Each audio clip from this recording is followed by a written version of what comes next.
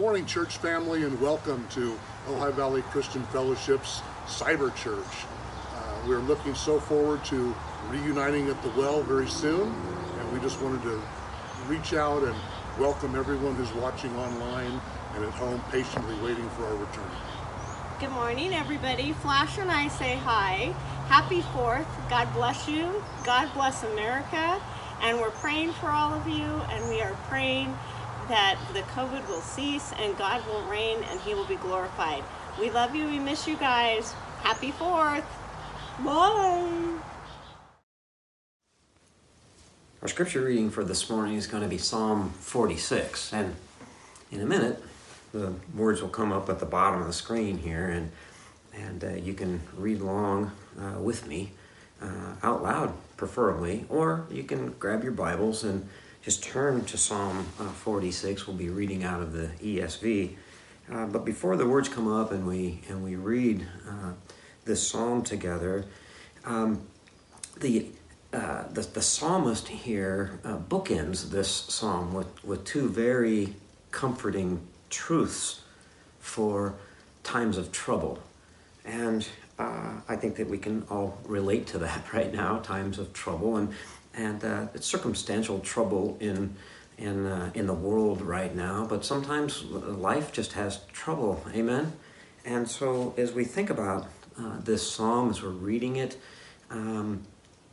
meditate as you read. Let the words penetrate and see if this doesn't bring some comfort as the psalmist intended, as God intended really, for it to be comforting for us. So let's begin. We'll read together Psalm 46. There's 11 verses, and we're going to read the whole thing together. So, ready? Begin. God is our refuge and strength, a very present help in trouble. Therefore, we will not fear, though the earth gives way, though the mountains be moved into the heart of the sea, though its waters roar and foam, though the mountains tremble at its swelling. There is a river whose streams make glad the city of God, the holy habitation of the Most High. God is in the midst of her. She shall not be moved. God will help her when morning dawns. The nations rage, the kingdoms totter. He utters his voice. The earth melts. The Lord of hosts is with us. The God of Jacob is our fortress. Come, behold the works of the Lord. He has brought desolations on the earth. He makes wars cease to the end of the earth. He breaks bow and shatters. Actually, he breaks bow and shatters the spear. He burns the chariots with fire. And here it is. Be still and know that I am God. I will be exalted among the nations. I will be exalted in the earth. The Lord of hosts is with us. The God of Jacob is our fortress. Amen. Have a blessed day.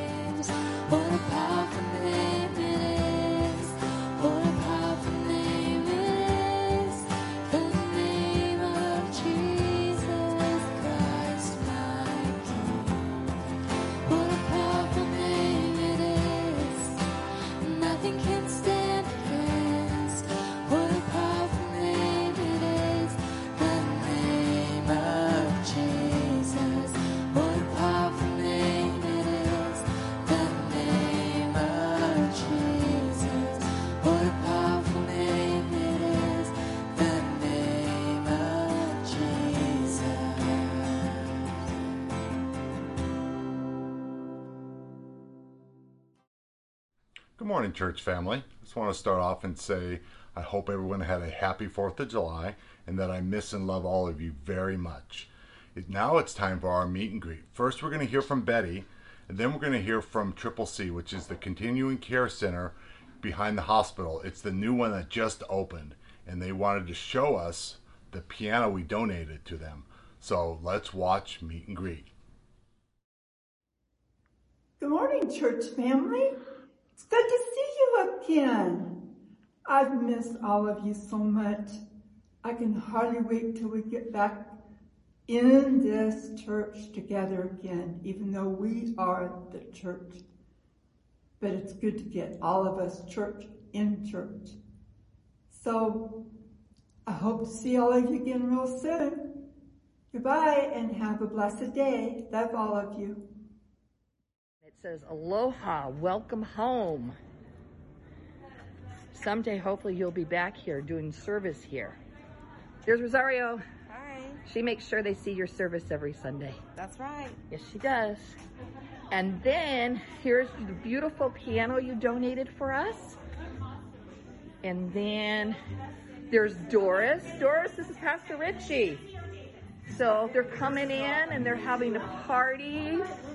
And we got it all. There's Chris. Woohoo! And Mr. Lawson. So they're going to have a little luau today to celebrate coming in, and they're going to get their new rooms, and it's really awesome, and we really appreciate the new piano that you gave us. So thank you for your donation, and we look forward to seeing you. Thank you so much. We love it. And we're hoping that we get to have you guys back soon to do the services for us again. Yes. Bye.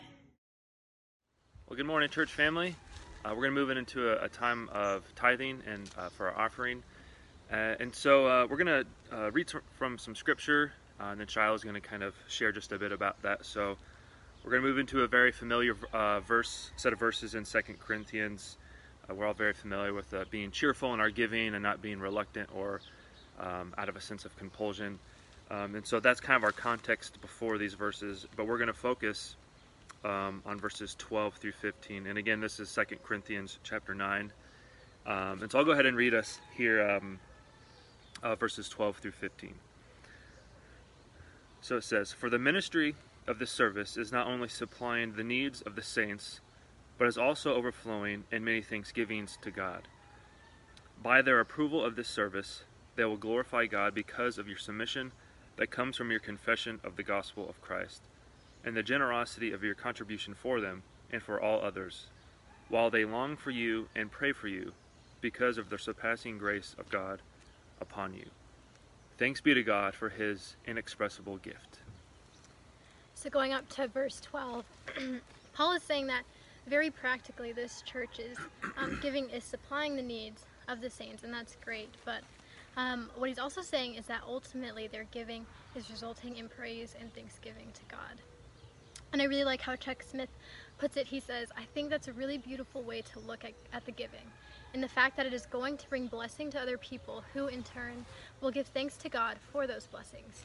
And so your giving is not only just taking care of their needs, but it's being the cause for bringing praise and rejoicing unto the Father. So our giving is ultimately pointing people to the Lord. Verse 13 expounds on this a little bit, and it says that they will glorify God because of your submission that comes from your confession of the gospel of Christ. Ultimately, their abundant sharing is an act of submission that's flowing from their confession of the gospel. It all comes back to God's gift of grace in sending his son Jesus for us. So as we're giving this morning, our hope is that we would be encouraged to continually offer all of who we are at Jesus' feet. While this time refers to our monetary giving specifically, we want to remember that it's about much more than that. It's about us willingly and promptly and cheerfully giving of our time and our resources, our energy, our gifts, and our talents to the Lord, so that ultimately he would be glorified and praise would abound to him. So we're going to pray. Yeah, so go ahead and just join us. We're going to pray for our offering, and we'll continue on with the service. Father, we just thank you again for another day, another Sunday, another time of just giving back to you and giving to your work here. And still, 2020 is such an interesting year, and this is getting kind of normal. And I just pray in the realm of us, even in the normalcy of life and us doing things and even giving, that you just remind us of how much we really need you when it comes to the normal things, because we can just get in, we can get passive, and we can choose to not rely on you. Even when it comes to giving, I just pray you're stirring us to give, because we love to, we want to, and not only that in our giving other people are blessed, and you're also glorified in the receiving of things. And so I love that on either way, you're being glorified, and we get to really know you more, and you're changing us more, whether we're giving or receiving. So we thank you and we love you, and we just give this day, the service, this offering, our gifts, our time, all the things that we have that you've given to us, we offer to you because we love you, Jesus. Amen.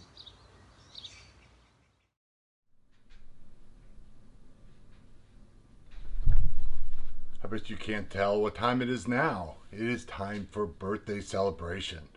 If you were born in the month of July, raise your hand. Okay, I see all of you. So now, you know our tradition, we break out Birthday Bear and we sing you happy birthday. Happy birthday to you. Happy birthday to you. So all you July babies, happy birthday, and we love you. Hello, it's time for announcements. There's not too many announcements this morning. We just concluded our men's study, and we're taking a couple weeks off, but we're going to start again. So men, if you'd like to join us, please email Mark Bodycomb. You can find out his email in our bulletin. So you know what time it is now. It's time for Kingdom Kids.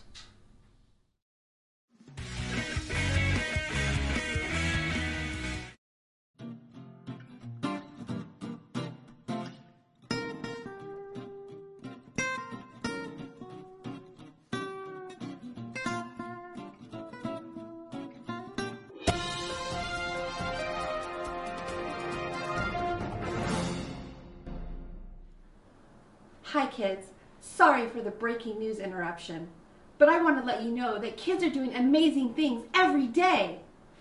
Kids help other kids by starting charity drives, raising money, and collecting food for the needy.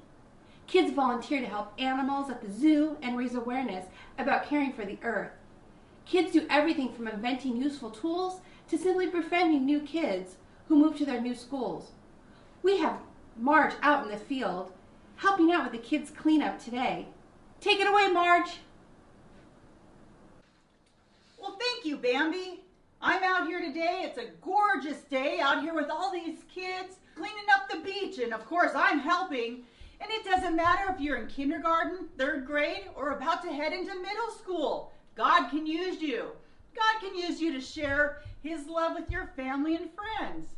Through little acts of kindness, you can be a big helper to mom or an encouragement to someone who needs it.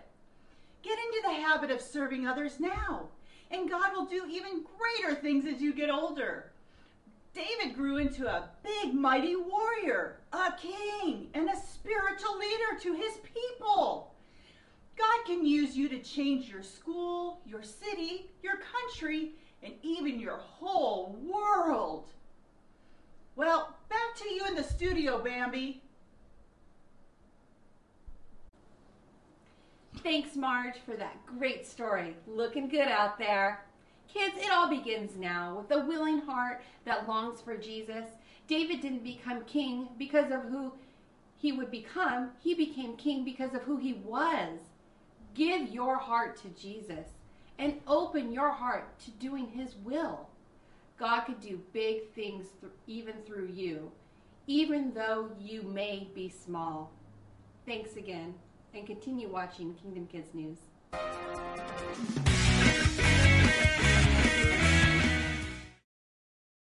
Well, good morning. Thank you for joining us on this July 5th, 2020. I hope that you enjoyed your July 4th with family and friends. Last week, I had referenced a video by Ravi Zacharias International Ministries The video was entitled, "Are We in a Post-Truth Culture?" And I referenced it and encouraged you to watch it if you so desired. The reason I didn't show it last Sunday was I had emailed them asking for information and their approval to show it. I wanted to be very respectful of copyright issues if there were any, and I didn't hear back in time, so I didn't want to show it without approval. This past week, I received an email from them, and they said, that's fine, just reference rzim.org.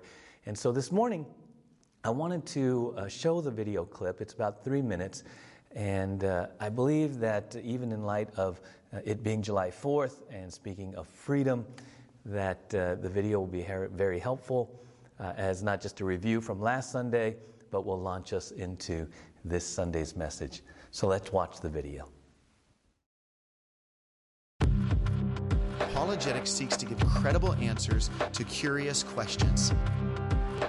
Welcome to the 1 Minute Apologist. My name is Bobby Conway, and we are actually down here at RZIM getting some of the speakers. And Abdu Marie, you are one of the itinerant speakers for the national speaking team, overseeing the team as well, right? I am, North American Director, yeah. Yeah, so, well, we're glad to have you on the program. We thank you for your writings and your work and your ministry.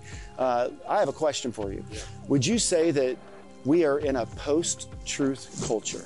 I think the answer is a resounding yes to that, actually, and I think that it's very different than a postmodern culture. Postmodernism rejected the idea of objective truth altogether, and of course that's self-defeating, as you well know. You know, if someone says there's no such thing as truth, you simply ask them, is that statement true, and it all falls apart. Right. Post-truth is different. Post-truth doesn't reject truth's existence, it just subordinates it to feelings and preferences. So a post-truth person would say, yeah, there's objective truth, but if it conflicts with my preferences, then I don't care. My preferences matter more. So something is post-truth if it elevates feelings and preferences above truth and facts. And I think what you're seeing today, whether it's in the realm of politics, whether it's in the realm of sexuality, whether it's in the realm of religion, is a post-truth culture that elevates those preferences to the point where if I don't affirm your preferences, now I'm labeled hateful things like bigot or fascist or whatever it might be. And on all sides we're doing this, on all sides, because we're elevating our agendas above what's true, actually. I think the way to actually combat that and to come back at this post-truth culture is forming solid argument, but also showing people what the consequences of living in a post-truth culture actually are. And the consequences are we lose our sense of reason, we lose our sense of accountability because our preferences matter more than anything else, and we lose our sense of human value. How is that the case? Well, think about it. We're no longer talking about freedom in this country.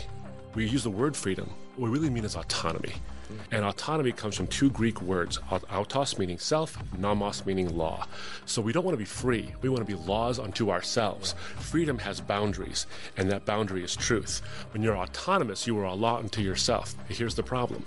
If my preferences matter more than truth, and someone else's preferences matter more than truth, and I'm a law unto myself, and that person's a law unto themselves, when my preferences clash with their preferences, truth won't be the deciding factor because truth's on the bottom shelf. It won't be truth, it'll be power. And that is a recipe for chaos where we lose reason, accountability, and a sense of human value. And that's what happens when truth is gone. We become enslaved to our autonomy, which is why Jesus so remarkably says in John chapter 8, you will know the truth, and this truth will set you free. Jesus links truth and freedom. Post-truth says autonomy leads to freedom. Jesus says it's truth that leads to freedom. One of the reasons I really enjoyed the video, not just because it speaks to the current state of our culture, but even as we discussed last Sunday, issues within the church, potentially about why we might be out of balance as we walk in faith and obedience with Jesus each day. The end of the video speaks about the truth setting us free. And biblically, we know that God's word is truth. In fact, Jesus is the truth.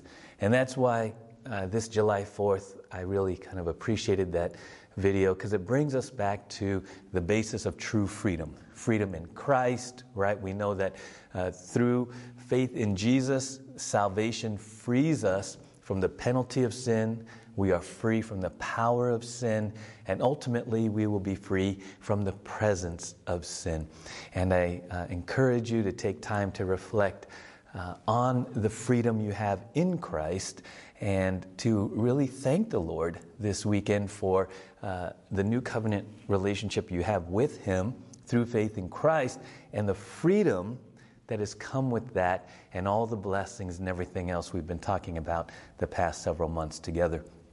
This morning we're going to continue through Ephesians chapter 4, and last week we focused on Ephesians 4:1. And that said, I therefore, a prisoner for the Lord, urge you to walk in a manner worthy of the calling to which you have been called. Right? And if you remember, the key word in that verse that we really focused on was therefore. And the Apostle Paul was referencing Ephesians chapter 1, 2, and 3. And he says, therefore, Ephesians 4, 5, and 6. And the word picture was a scale. And the doctrine taught in 1, 2, and 3 should be balanced in how we live our life in 4, 5, and 6.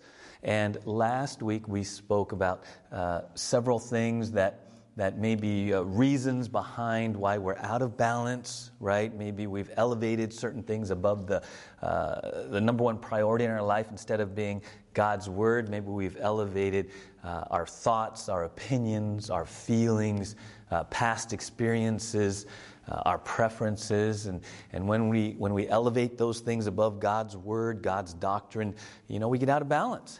We get out of balance.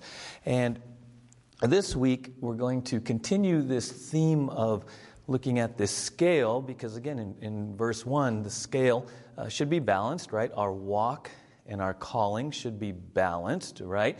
The truth we say we believe should be balanced with how we live out our lives.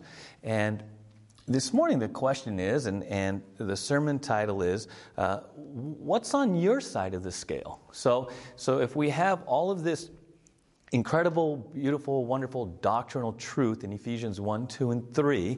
And let's say that's pretty weighty, right? So our scale is like this, with all the wonderful things we learned in 1, 2, and 3. What are we supposed to be putting on our side to bring in balance? You ever think about that?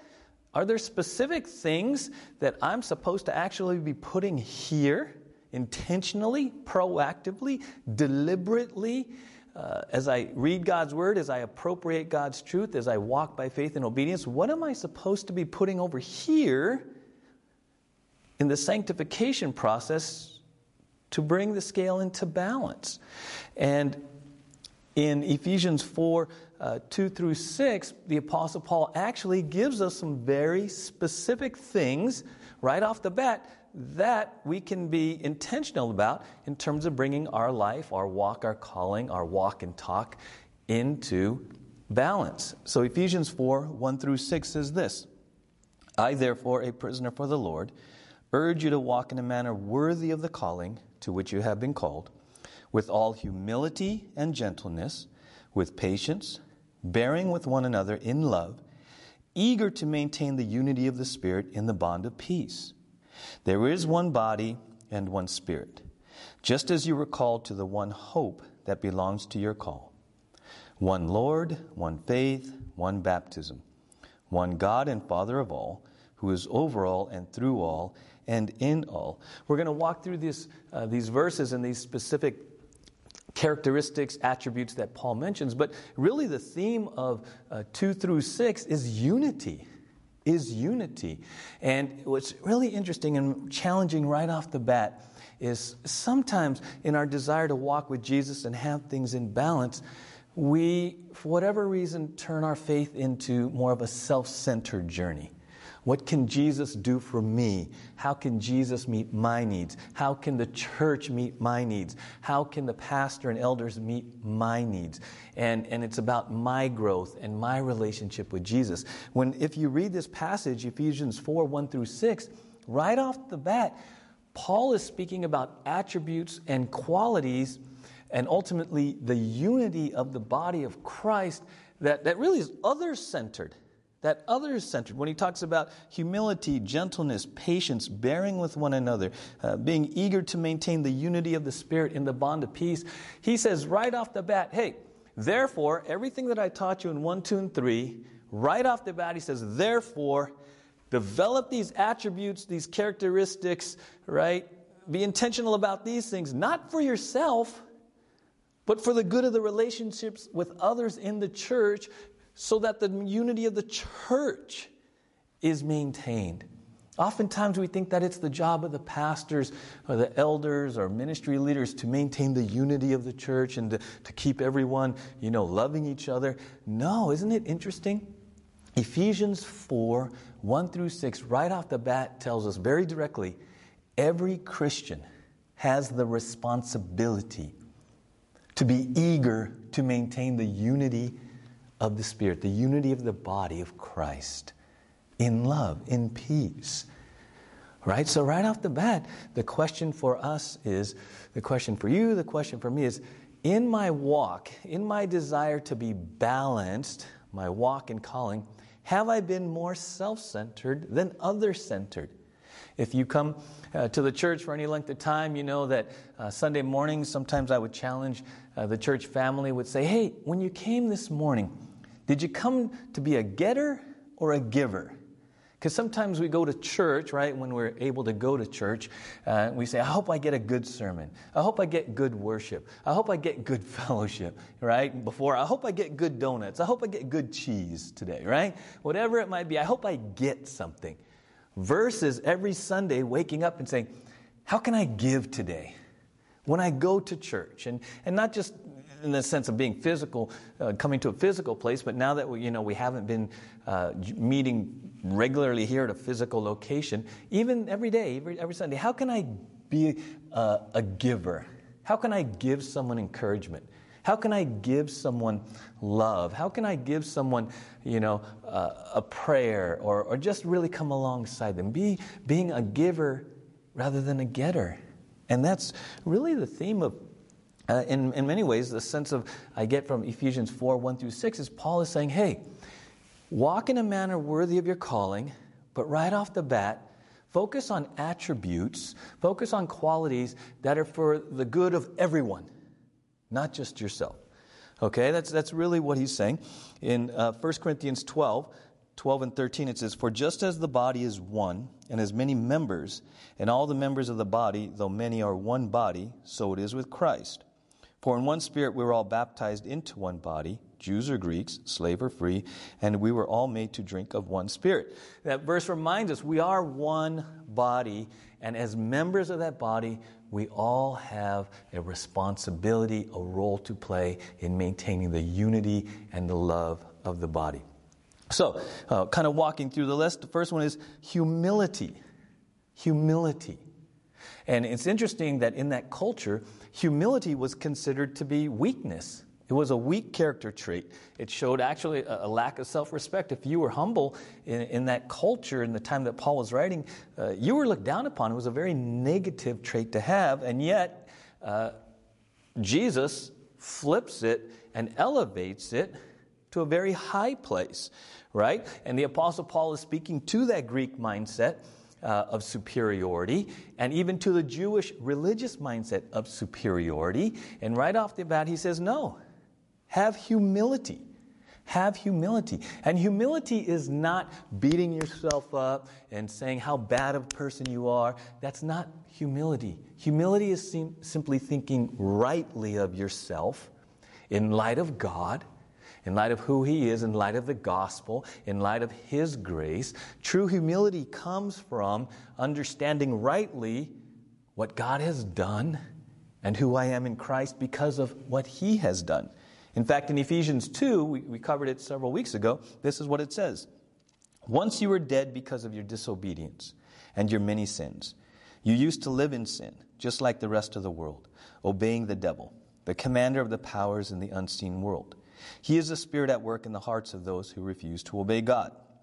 All of us used to live that way. All of us used to live that way, following the passionate desires and inclinations of our sinful nature. By our very nature, we were subject to God's anger, just like everyone else. But God is so rich in mercy, and He loved us so much, that even though we were dead because of our sins, He gave us life when He raised Christ from the dead. It is only by God's grace that you have been saved. If you want to develop biblical humility, read that passage, Ephesians 2, 1 through 5, over and over, and let the powerful truth of God's grace and your lost and dead condition before His grace came into your life, and that'll humble you. That'll knock you to your knees, and that can radically change how you view the lost. You'll view them with compassion instead of condemnation, understanding that you were once lost. You were once blind. You once thought you had it all together. You once thought you knew it all. You once thought you didn't need God or Jesus. And then God's grace came into your life. He opened your eyes, and suddenly you're humbled. You're humbled because you see things rightly. You see your sinful, lost condition. You see His incredible grace and love. And you know what results? True biblical humility. Andrew Murray says, the humble person is not one who thinks meanly of himself. He simply does not think of himself at all. He simply does not think of himself at all. When you understand where you come from, your thoughts predominantly are about the love and grace of God and wanting to honor Him, and then loving others in the same way that He's loved you. Philippians 2, 3, and 4. Do nothing from selfish ambition or conceit, but in humility count others more significant than yourselves. Let each of you look not only to his own interests, but also to the interests of others. Okay? And then the next attribute is gentleness. Perhaps a better word is meekness, and we've covered this before. Meekness is simply power, strength, emotions, feelings under control. Under control. I've shown before here at the well a picture of a stallion, right? A powerful stallion that's just standing there at peace, under control. But you know there's a lot of strength. You know at any moment that stallion could kind of do what it wants. But a stallion is meek. It's power under control. Again, in that culture, seen as a negative, but Jesus comes along and elevates it. In fact, in Matthew 5:5, it says, "Blessed are the meek, for they shall inherit the earth." Barnes' notes on the New Testament says this: meekness relates to the manner in which we receive injuries. We are to bear them patiently and not to retaliate or seek revenge. The meaning here is that we adorn the gospel when we show its power in enabling us to bear injuries without anger or a desire of revenge, or with a mild and forgiving spirit. Okay? So meekness, it's being considerate, being sensitive to others. It's power, strength, under control. It's really the other end of the spectrum. It's the opposite of being harsh and abrasive and argumentative and rude, right? No. Blessed are the meek. Blessed are those who in the power of the Holy Spirit move in power under control of the Spirit. And then the next one is patience or long-suffering.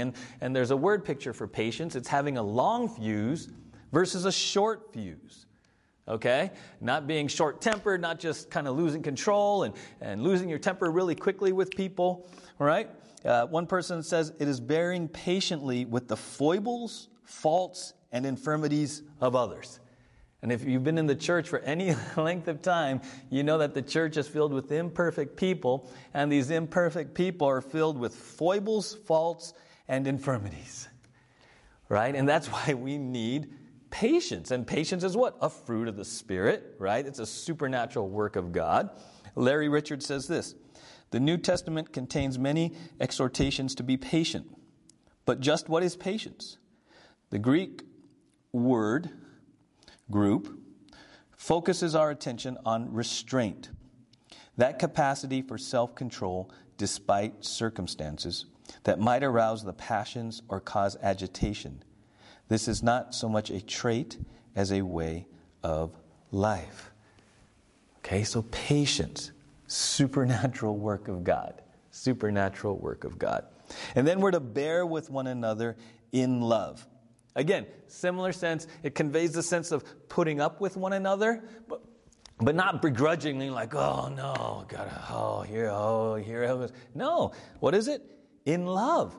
And what is love? A fruit of the Spirit. right? Agape love, self-sacrificial love. Colossians 3:12-14 says this, "Put on then as God's chosen ones, holy and beloved, compassionate hearts, kindness, humility, meekness, and patience, bearing with one another. And if one has a complaint against another, forgiving each other, as the Lord has forgiven you. So you also must forgive. And above all these, put on love, which binds everything together in perfect harmony." And then he says we're to have eagerness to maintain the unity of the Spirit in the bond of peace. Eagerness, being diligent, making every effort, all right?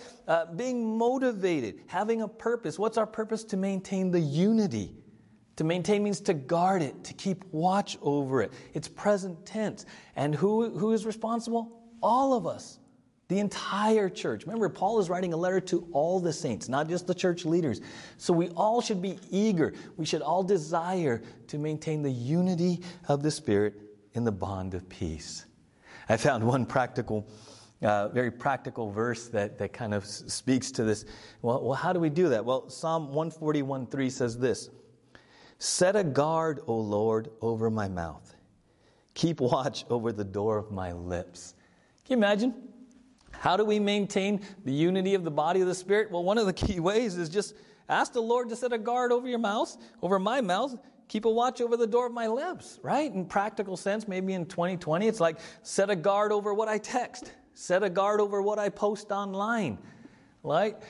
All of these things that we just kind of shoot out there, whether it's verbally or on the keyboard, and it's not really helpful to maintain the unity. And in many ways, it's divisive. It's hurtful. It's not loving. It's not loving. Okay?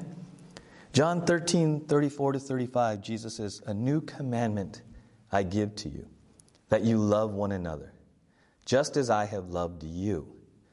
You also are to love one another. By this all people will know that you are my disciples, if you have love for one another." It all comes back to love. And the love role modeled by Jesus ultimately on the cross. Agape love, self-sacrificial love, that is a work only of the Holy Spirit, even today in my life and in your life. If we're going to love like Jesus truly loved us, it's going to take a work of the Holy Spirit. A supernatural work of the Holy Spirit, which means we have to walk in the Spirit, which means we have to surrender and yield to God's truth. Therefore, we walk in the Spirit for His glory, in love, right? And in that love, out of that love comes humility and gentleness and patience and bearing with one another, right? And a desire to maintain the unity of the Spirit in the bond of peace. It all comes out of supernatural work of God in your heart, transforming you. So these are things that take time this week, take time today, this week, to ask yourself, okay, I'm supposed to have my scale balanced. Do I have humility? Do I have gentleness, meekness? How's my patience? Have I been bearing with one another in love? Have I been eagerly desired to maintain the unity? It's very specific. Right? This idea of having a scale in balance is not some just very broad, theoretical, okay, just have your scales in balance. Okay, I think they are. I'm a good moral person. I'm real busy at church. I don't do a lot of bad things. I guess my scales are in balance. No. Ephesians 4:1, 1 through 6, really says, here's some very practical things. Here's some very practical things. Humility, gentleness, meekness, patience, bearing with one another, maintaining the unity. You can ask yourself, ask the Lord to show you, how are you doing? How are you doing? Are these on your side of the scale, of your scale, this morning? And I want to give you a real practical encouragement. Today or this week, speaking about maintaining the unity and loving one another, pray for someone and reach out to someone practically today or sometime this week. Call them, text them, email them, do something practical. Help meet one of their, maybe they have a real need in their life right now. Demonstrate agape love to somebody today or sometime this week. Very practical. Just, you can pray. Praying is practical. I'm not saying it's not.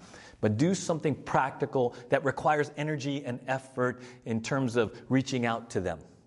Okay? Yes, by all means pray for them. In fact, during the time of worship and communion coming up, I'm going to really encourage you, let the Lord bring someone to your heart and mind and pray for them in this time. But then afterwards, after you watch this later this week, do something practical for them. Do something very practical and tangible out of love. Before we go into worship, I'll read this passage from Philippians 2, 3-11. Do nothing from selfish ambition or conceit, but in humility count others more significant than yourselves. Let each of you look not only to his own interests, but also to the interests of others. Have this mind among yourselves, which is yours in Christ Jesus, who, though he was in the form of God, did not count equality with God a thing to be grasped, but emptied himself by taking the form of a servant, being born in the likeness of men, and being found in human form. He humbled himself by becoming obedient to the point of death, even death on a cross. Therefore God has highly exalted him and bestowed on him the name that is above every name, so that the name of Jesus every knee should bow, in heaven and on earth, and under the earth, and every tongue confess that Jesus Christ is Lord, to the glory of God the Father. As we go into worship and communion, ask Father, through his Holy Spirit, to show you how have you been doing with humility, gentleness, patience, bearing with one another, eagerness to maintain the unity of the Spirit. Right? How have you been doing? And then ask Father to bring someone into your heart and place them on your mind and pray for them. A brother and sister in Christ that maybe you're not even thinking of right now, but maybe God will just impress them upon your heart. Just pray for them and then seek ways to manifest that agape love later today or sometime this week. Okay? And then after we worship and sing together, I encourage you to stay to the end of service because we're going to be sharing some really good and exciting news with the church family for something that's coming up later this month. Okay? So, Father, thank you for our time this morning in Ephesians 4, 2-6.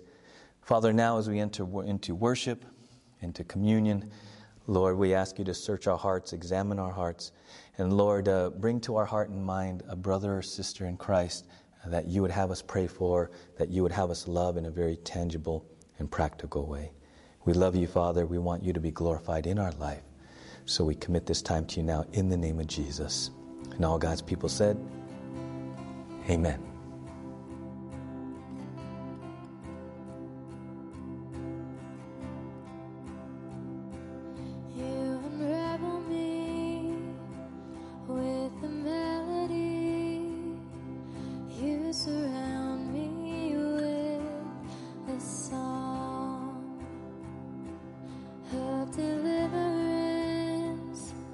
From my enemies till all my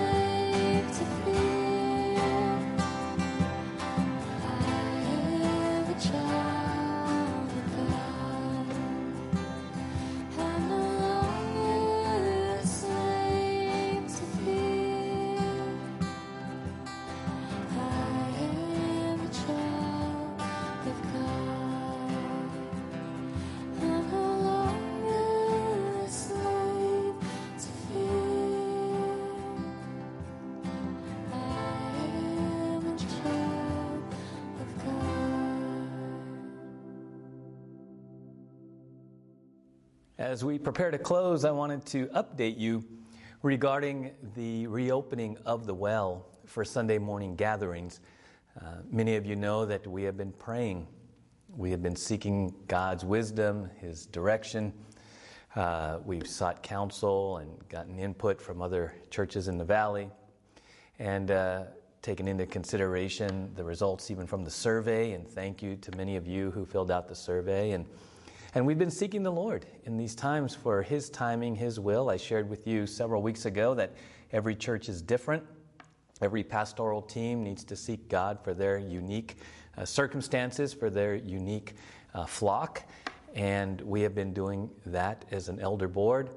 And I wanted to update you that we believe and we're excited and enthusiastic that God has given us a date for our reopening, and it's July 19th. Which would be 2 Sundays from today.